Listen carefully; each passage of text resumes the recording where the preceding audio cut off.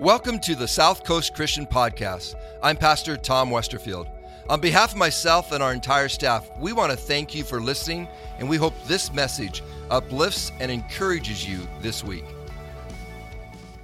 So today I want to talk about how to live a generous life from the perspective of sacrifice. And we seldom discuss the meaning of sacrifice from a scriptural basis. But how does sacrifice really impact our life? Have you really thought about that? I know in the Old Testament it was a big deal, but how does sacrifice impact our life now that we're living in the New Testament after the birth and the death and the resurrection of Jesus Christ? How does sacrifice impact me? Matthew chapter 9, verse 13, Jesus shares these words. He says, "But go and learn what this means. I desire mercy, not sacrifice, for I have not come to call the righteous, but sinners." So I guess the question for me is sacrifice even relevant for us today? Animal sacrifice, I don't think, is no longer relevant. So if you don't be thinking about sacrificing your neighbor's dog or cat or whatever else that is out there that's annoying you. That's not appropriate, okay? We're not going to do that. But in Jesus' day, the Pharisees loved to offer animal sacrifices. It was part of the Old Testament law, and they would go and offer the animal sacrifices in there. But their sacrifices didn't necessarily always reflect personal change. We know that. Last week, in fact, I shared the story, the parable of the Good Samaritan. One of the most, probably the most famous parable in the Bible is the parable of the Good Samaritan. And we talked about how the priest and how the rabbi, they just walked by the man who had been beaten and robbed, and it was a Samaritan that stopped. Now, the priest and the rabbi, you know that they had, at different times, had made sacrifices to God. You know that. And yet, at the same time, they didn't stop and help the man that had been beaten and robbed. And it makes these words come alive, what Jesus said. Go and learn what this means. I desire mercy, not sacrifice. You know, you can do all the sacrifices in the world, but, you know, if you have no mercy, if you don't have love, then guess what? It's worthless. Sacrifice meant nothing if it didn't lead to change and obedience. It's kind of like grace in the New Testament. Grace should never become a license for us to sin. Grace is an opportunity for us to reset our lives so that we can follow after Jesus. Sacrifice was never given as an instrument to promote greater sin. It was an instrument to remind the Old Testament believers that they were sinners who needed a Savior. Until then, live godly lives. That's what we're called to do. Today, I want to talk about the generosity of sacrifice and how it applies to our lives today. Our text is found in 2 Samuel chapter 24. Where God is angry at the sin of the Israelites and allows King David to be tested. So if you have your Bibles today, I know we have it on the screen as well, but if you have your Bibles, you have an instrument to put, we're going to be in that the entire time, 2 Samuel chapter 24. Let me start with verse 2. So the king said to Joab and the army commanders with him, "Go throughout the tribes of Israel from Dan to Beersheba and enroll the fighting men so that I may know how many there are." Now, I'm just pre-warning you. I have a lot of scripture today, and you're going to have to follow along with me. You're going to have to dive into this story with me, and if you are willing to go into this story and stay focused with this, you're going to walk out at the end of the day, you're going to go, you know what? This touched my life. I understand a little bit more about what sacrifice is all about. So King David had Joab go throughout the nation and start counting these military men. King David makes a choice late in his reign to take a census of his army. This is not when King David was young. This is as he's older. Basically, he counted the number of the military men. He counted the strength that he had. Now, this doesn't seem like a big deal. In fact, in other parts of Scripture, guess what? God asked for a census. In fact, if you read your Bible, how many read your Bible here today? Oh boy, I'm calling you guys out today. I know. If you read your Bible, you'll notice in the very early books, there's a book called Numbers. Have you ever read Numbers? Oh my gosh. Woo, it's tough. Why is it called Numbers? It's called Numbers because it's all about numbers. In the very beginning, it takes a census of all the 12 tribes of Israel. God asked for this census. And I think it's the first 4 chapters. You just read about all these clans and the numbers. And at the end of the book, there's another census that is taken about the 12 tribes of Israel. So why is this census a big deal? Why is Joab frustrated with David, King David, that he's taken this census, that he's counting his military men? Because David's census reflects his reliance on his army instead of his reliance on God. David's not counting people. David is counting men who can fight. Now remember, this is the lad, the young shepherd boy, who was called out to fight this mighty giant named who? Goliath. He was called out to fight Goliath, and you know what? He didn't fight Goliath in his own strength. He fought Goliath in God's strength. And all of a sudden, later in David's life, instead of focusing on the power of God, all of a sudden he's starting to focus on his mighty army. He starts to focus on the things that of himself instead of who brought him to the place where he's at, King David, instead of focusing on the power of God. Joab tried to persuade David not to do the count, but David insisted. And the count came to 800,000 soldiers in Israel and 500,000 soldiers in Judah. But look what happens next. After the count is completed, after they went through all the nation, who knows how long that took? Had to be months, if not a year or two. They went and counted all this, and look at what happens in verse 10 of 2 Samuel chapter 24. It says, but after he had taken the census, David's conscience, anybody have a conscience? David's conscience began to bother him.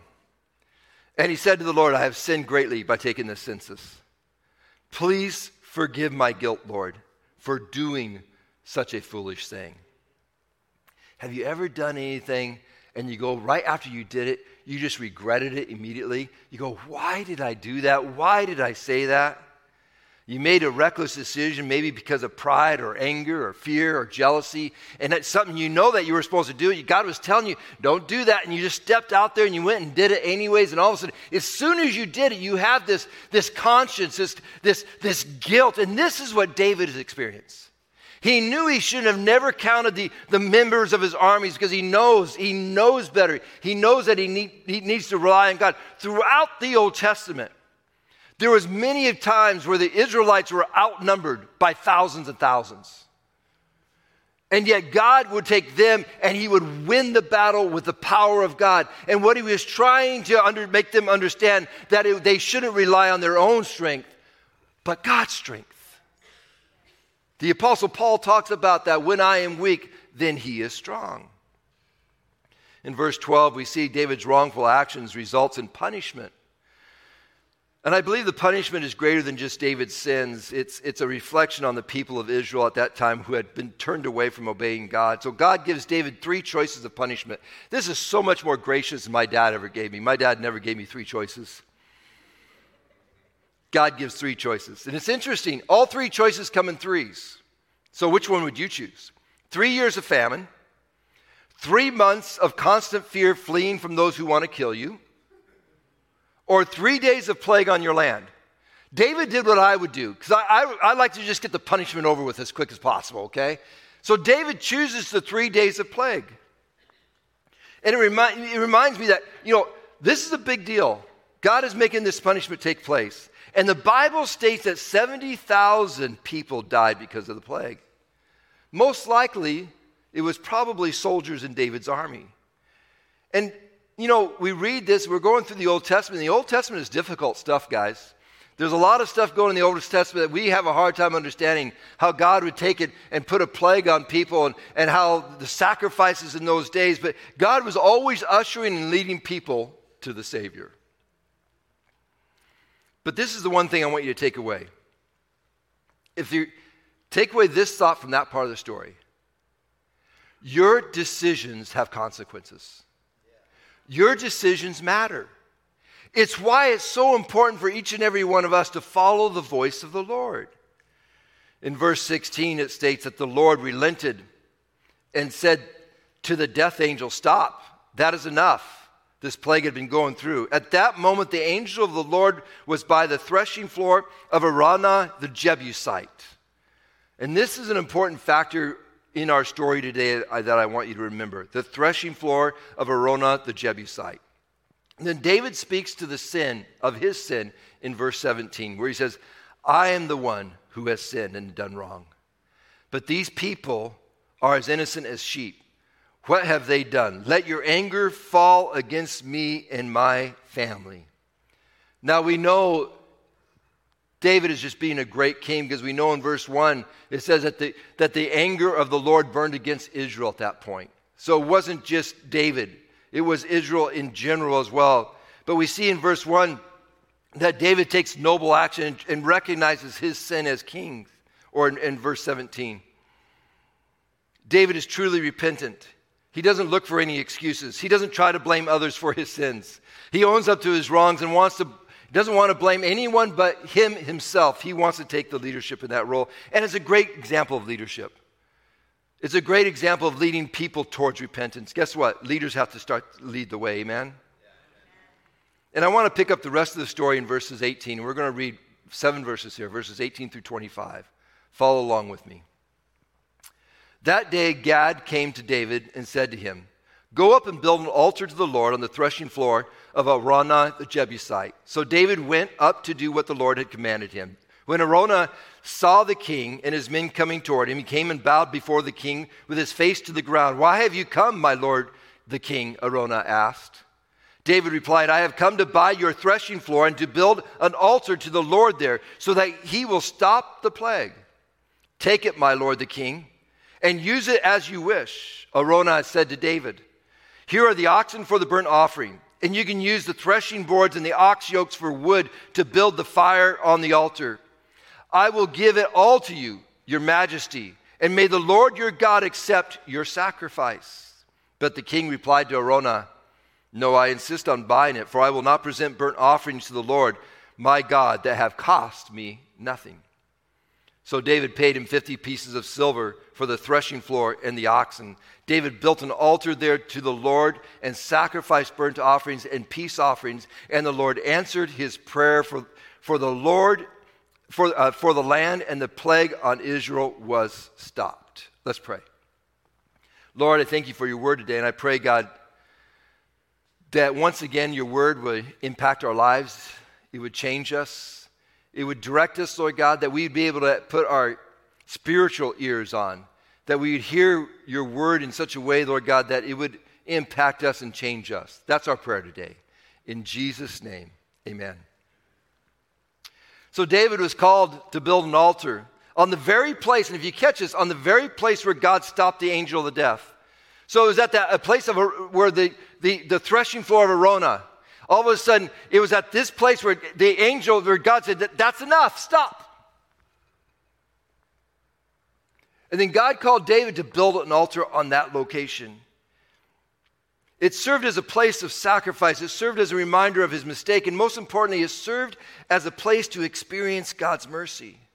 For within this story, David displays to us the pain of failure and the joy of sacrifice.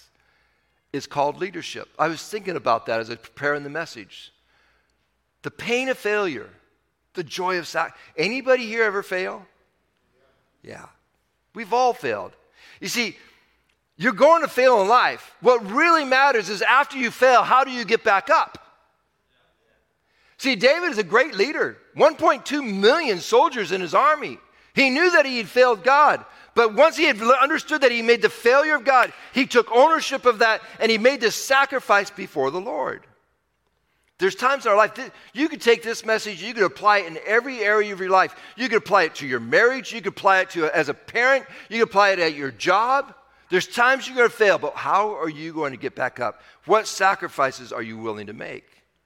The first thought I want to share 3 thoughts with you today. The first thought is this. A true sacrifice displays sincerity. Notice in this story that Araunah was willing to give the entire sacrifice to King David. This not only included the land that the threshing floor was placed on, but it included everything else. It included the yoke that the oxen wore. It included the wood that they had this wood where it was like a sled that would go across this area where I would separate the wheat. He was willing to give all that, and including the oxen who would eventually become the sacrifice, the animal sacrifice. He was willing to give all that to David. It was a generous offer by Araunah, but David replied, I will not present burnt offerings to the Lord my God that have cost me nothing. If David would have just accepted the gift that was offered, it would have never showed his sincerity of a heart change before God. If he would have just taken the gift, Araunah offered the whole thing. See, David could have escaped the whole scenario. He wouldn't have to do anything. He was getting to offer the whole gift. I could sacrifice this. It won't cost me anything. And David, as a stand-up leader as he is, he said, no, I will not offer anything to God unless it costs me something. It showed David's sincerity. Many times in life, we are tempted to take the cheap way out. We don't want to make the sacrifice that God is asking us to make. We find other options to soften the sacrifice. But David could have taken that option, but he chose not to. God is looking for people with sincere hearts. God is looking for transparency, not manipulation. And I feel like it's a word for some today. God is looking for transparency, not manipulation. Many times what's presented out there, we think it's transparency, but it's manipulation. And what God is really looking for is a heart that is repentant, that is transparent before Him. Jesus is looking for people who are willing to pay the full price of surrendering their lives unto Him. Don't skimp on your sacrifice to God. Otherwise, guess what will happen? You'll miss out on the blessing that God has for you. Second thought, a true sacrifice honors God. We see this in the very last verse that the Lord answered David's prayer, and the plague that was coming against Israel stopped. And what's amazing about this story is where it stopped, where God stopped the plague was at this threshing floor of Araunah. And he said, that's enough. And I just need to explain what a threshing floor would been like. It was a big circle most of the time, and it was laid with stone, flat stone. And they would take wheat, and I found this in our house, so I grabbed this. They would take wheat, and on the end of the wheat would be little kernels there. And this would be the stalk or the chaff. And what they would do is they'd throw the wheat onto the threshing floor, and then they would have oxen. And behind the oxen would be kind of this sled that they could put stones on or whatever they want to, but to be made out of wood.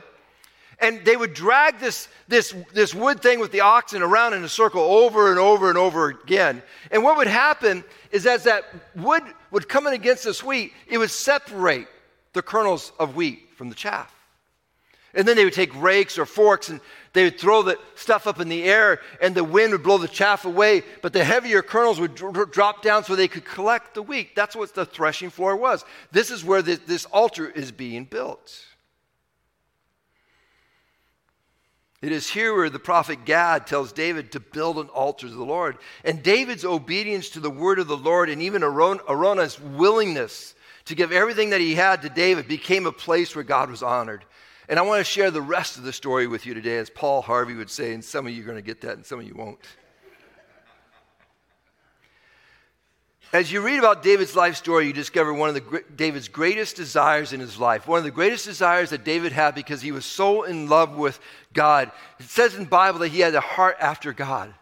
He was so in love with God. One of the greatest desires that he wanted to build a temple to house the presence of God. He wanted to build a temple that would honor God. But yet when he started to build the temple, the Lord said, no, your hands are too full of bloodshed. There's too much war that you've been a part of. I'm not going to let you to build my temple. And so then he allowed his son Solomon. Solomon was the one that was able to build the temple of God. And I want you to follow along here. I want to look at 2 Chronicles chapter 3:1 because I want you to see what takes place when we listen to the word of God, when we honor God with our sacrifices in life. So Solomon began to build the temple of the Lord, David's son, in Jerusalem on Mount Moriah. When the Lord had appeared to David his father, the temple was built on the threshing floor of Araunah the Jebusite, the site that David had selected. See, it was a site where David had met the presence of God. And David is long gone now, and his son is building the temple. And David says, when you build the temple, I want it on that site. That's the site that I want it to be built on. It's the same sight that you can find in Genesis chapter 22 when Abraham takes up his son Isaac and he goes up to Mount Moriah and he's going to sacrifice his son. I get it. Old Testament's brutal. I'm going like, whoo. God does not support child sacrifice. Don't think that. I don't care if you have a 2-year-old or not. It's not going to happen, okay? But what takes place here is, as we know in the story, God does not allow that to happen. He provides a ram that becomes a sacrifice for Abraham. But what God was looking for, how sold out are you to me, Abraham? And so on this same mountain where David experiences the presence of God at Araunah's threshing floor is the same mountain where Abraham makes the altar, builds an altar to sacrifice Isaac, where he sacrifices the ram. Where are you taking this, Pastor Tom? Today, our lives represent God's temple. The temple where David built, or Solomon built, on that location where he met the presence of God. Guess what? Today, now, we are the temple of God. Paul writes in 1 Corinthians chapter 6, verse 19, "Do you not know that your body is a temple of the Holy Spirit within you, whom you have from God? You are not your own." On that day in Acts chapter 2, when the power of the Holy Spirit came down on the believers, guess what? There's something that changed at that moment where all of a sudden now we don't need a building to worship in. Guess what? We are the building that God decides to reside in. We house the presence of God when we choose to follow after Jesus. And the sacrifice that we offer to God is ourself. It's honoring God with every area of our life. Paul writes in Romans 12:1, "Therefore I urge you, brothers and sisters, in view of God's mercy, to offer your bodies as a living sacrifice, holy and pleasing to God. This is your true and proper worship." So what we do for sacrifice today is, guess what? We're a living sacrifice. We offer ourselves to God each and every day. Are you honoring God with your life? Is your life a living sacrifice? And the last thought I want to share with you today is this: a true sacrifice shows our dependence upon God. David built an altar there at the threshing floor and made great sacrifices to God. It displayed David's absolute dependence upon God. For without God, David was nothing. David knew this, that without the presence of God, without the power of God, he was absolutely nothing. Without God, David would not be king. Without God, David would not have slayed Goliath. Without God, David would not have conquered Jerusalem. Without God, David would never have been able to conquer his enemies. David remembers it's his dependence upon God that brought him the victory. It's interesting that God had David build that altar on the threshing floor. And as I already shared with the threshing floor, it was the thing that separated the wheat kernels from the chaff. Spiritually, the threshing floor represents a place of testing. And at times, there are times in our life, and some of you might be sitting here today or you might be watching us online, there's times in our life where you might feel like that piece of wheat. Laying on the ground, oxen are stepping on you. Those heavy boards with rocks are coming over the top of you. You feel like you're being beat up. You feel like the difficulties of life are overcoming you. You feel that the weight of the world that's all around you. You feel like, God, when is enough is enough? When are the gas prices of $6.25 going to go down? When is enough is enough? But when we endure and put our trust in Jesus and we surrender to his will, then eventually, when we're not so focused on our circumstances, and this is a word for some of you here today, we're not so focused on the difficulties of life. We're not so focused on feeling the weight of life. Guess what? All of a sudden what takes place in our life, we stop focusing on our problems and we start focusing on Jesus. We meet Jesus in the difficulties of life. We meet Jesus when we're going through the valleys. If you're willing to surrender and make yourself a living sacrifice before God. And then all of a sudden, the problems are still there. But they fade because your eyes are back on Jesus. And then Jesus starts to walk you through the difficulties of the life. You're not walking on your own. It's why the Word of God says that his yoke is light and easy. Because it's not that we're carrying it. Jesus is carrying it for us.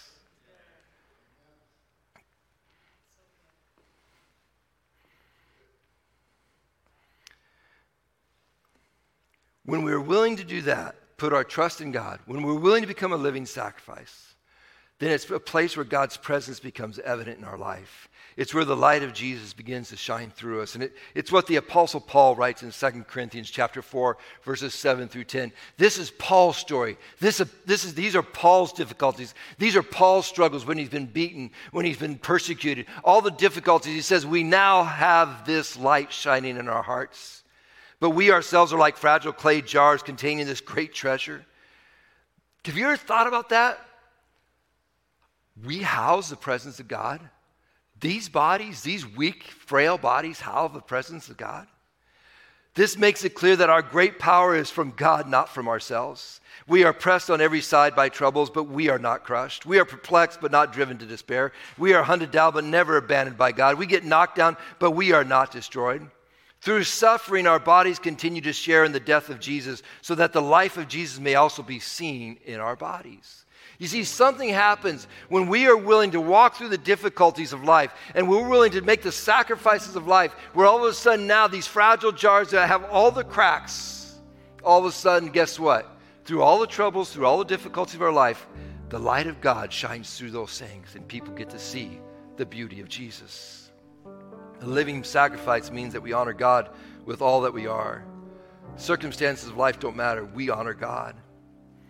In the Old Testament, altars were built as a place for animal sacrifice. It represents a place where God met you, a place of mercy, a place of blessing. Today, altars represent a place of surrender, where we honor God by presenting ourselves as a living sacrifice. It's coming to the front of the church and kneeling before God. We've kind of gotten away from that since COVID, but man, can I remind you today that these altars are open? This stage serves as an altar. It serves as a place where you can come and where you can kneel before God and cry out your heart towards God. It's a place where you can weep. It's a place where you can meet the presence of God. 1995, this building was built. And if you didn't see this before we did the remodel, there used to be stairs here, 3 flights of stairs. And when we started doing the remodel, we started pulling up all the carpet. And on those stairs were written testimonies, were written prayer requests. Back from 1995, were written hopes and dreams. It was an altar unto God. When we remodeled, we wanted to bring this surface like this to flat, not have the stairs in the front. And so we didn't remove the stairs. The stairs are still underneath there. We just put plywood right over the top. And we put it down, and guess what? We spent 2 or 3 weeks where people from this church started writing down on these boards. How many of you guys wrote? I know some of you wrote down, on these boards, where you wrote down prayer requests, where you wrote down hopes and dreams. On Good Friday service, we put this plexiglass up here. And we said, put your vision, put your hopes on these things, to be in God's presence every day with a revealed mind. I want God to work in my life. I'm going to learn to trust God with my future and realize it's timing, not mine. Become involved in the ministry of the church and develop new friendships inside the church, outside the church. To build a kids ministry dream team. We put our hopes and our desires and we lay them at the altar before God. Say, God, now they're yours. Do with them as you wish. See, there's something powerful that takes place when we're willing to surrender before God. And it doesn't have to just be at the altar of the church. You should have an altar in your home. You should have an altar maybe in your vehicle. It's wherever you can get away and just be still and know God and listen to His words. David writes these famous words in Psalm 51:17, the sacrifice that you desire is a broken spirit. You will not reject a broken and repentant heart, O God. That's our desires. The altar is a place where we meet God. Thanks for listening to the South Coast Christian Podcast. We appreciate those who give on a regular basis to South Coast, because through your giving, we are able to provide these resources. For more information about South Coast, including service times and ways to give, please visit southcoastchristian.com. And if you haven't already, please subscribe to this podcast. Thanks again, and may this week be filled with new opportunities where you can receive and share God's love.